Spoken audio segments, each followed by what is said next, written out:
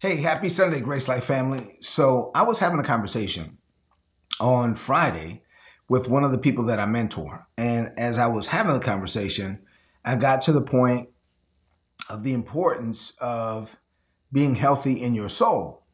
And I just kind of asked the question, you know that there's three parts of you, right? And you are a spirit, you possess a soul, you live in a body. And this particular person was like, no, I'm not tracking. I was like, oh, okay. All right. Well, let me take the moment to kind of walk you through this. So I had a conversation with the person, helped them really kind of understand how God works. The way God works is you have to make this change on the inside before it can manifest on the outside. A lot of times people are seeking for something externally, but it will not manifest until they make that change internally. And so I was led this morning to share this message entitled The Importance of a Prosperous Soul. As a believer, your focus should be your singular focus, actually. There's three parts of you, but you should be focused on the salvation of your soul or the transformation of your soul. Now, the notes for everything I'm about to share is available to those on the Patreon. And so if you're interested in the Patreon, go to patreon.com/Rick Pina.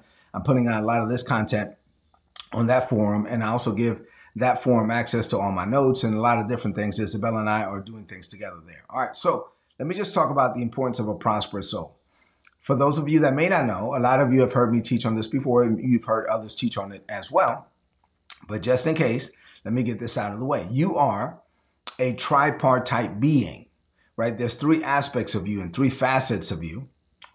And just like God is God the Father, God the Son, God the Holy Spirit, you are spirit, soul, and body.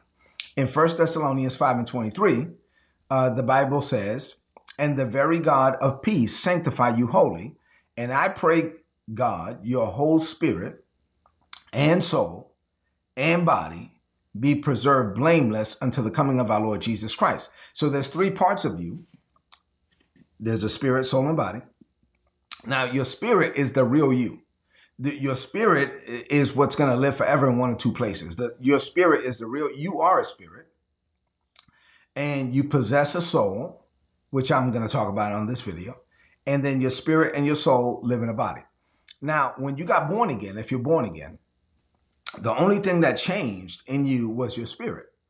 Your spirit was changed instantly. It happened when God's spirit, because you were born without the Holy Spirit.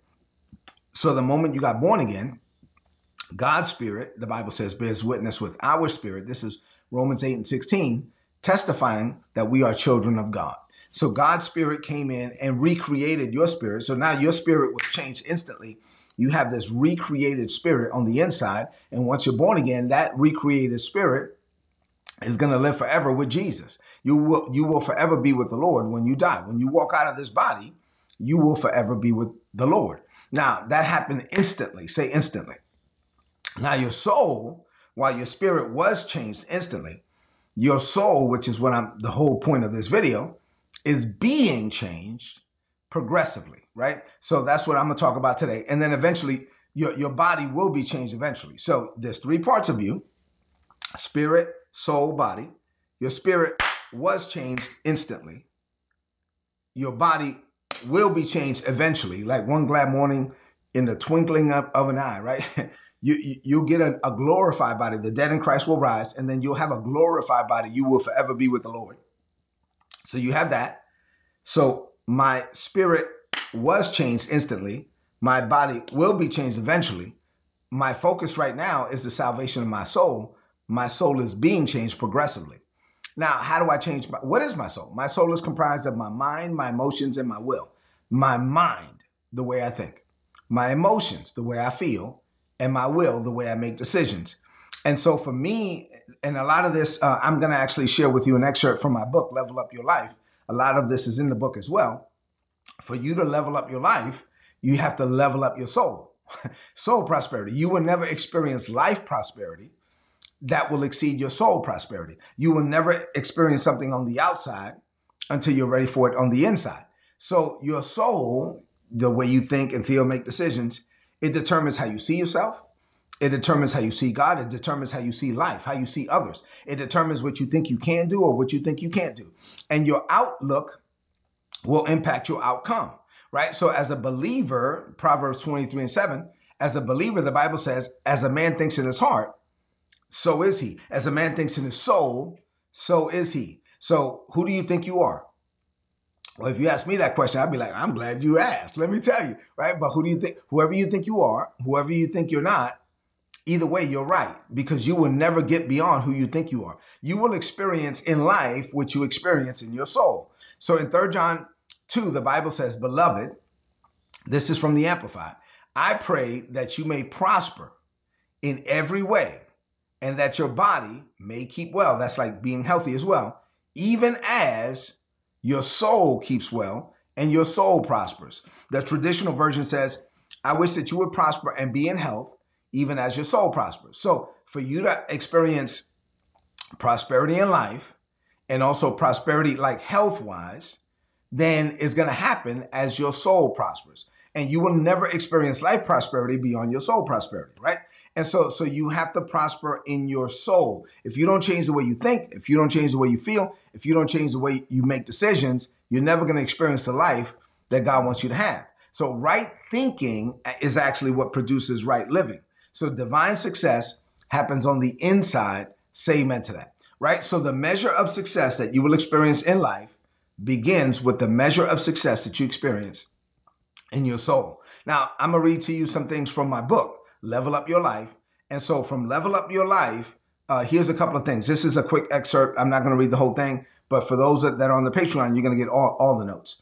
So I wrote, to maximize your divine purpose and potential in life, to become the man or woman that God has called you to be, you must see yourself as that person first, which is why you got to develop a prosperous soul. So in the kingdom, you got to see it to be it.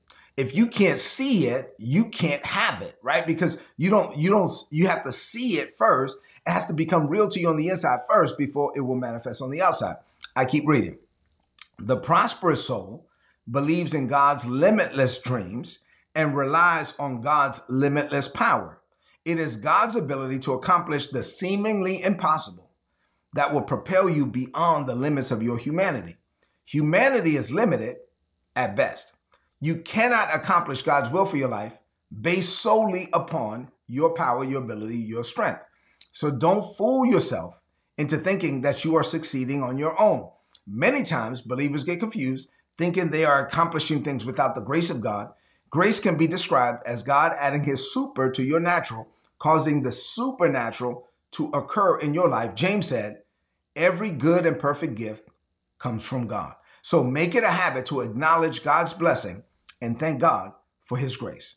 And then I go on to say, and then I'll wrap this up. The prosperous soul, I wrote, loves God, not money.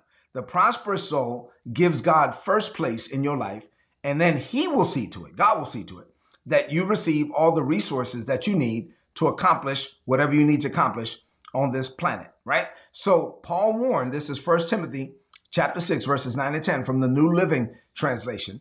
But people who long to be rich fall into temptation and are trapped by many foolish and harmful desires that plunge them into ruin and destruction. For the love of money, not money, money's not evil. It's the love of money is the root of all sorts of evil. And some people, craving money, have wandered away from the faith and pierced themselves with many sorrows. He went on to say, because there's nothing wrong with money, 1 Timothy 6, 17 and 18, teach those who are rich in this world just not to be proud, not to trust in their money, because money is unreliable. They should trust in God, who richly gives us all things for our enjoyment.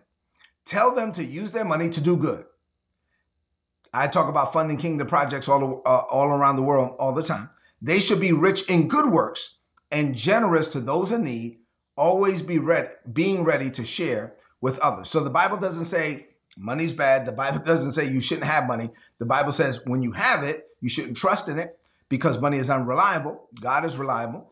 And then you should use it to be a blessing, and you should be rich in good works, sowing into kingdom projects all around the world And then we do need money to do things down here. Solomon said in Ecclesiastes 10:19, money answers all things. So as I wrap this up about soul prosperity, let me come back to your soul.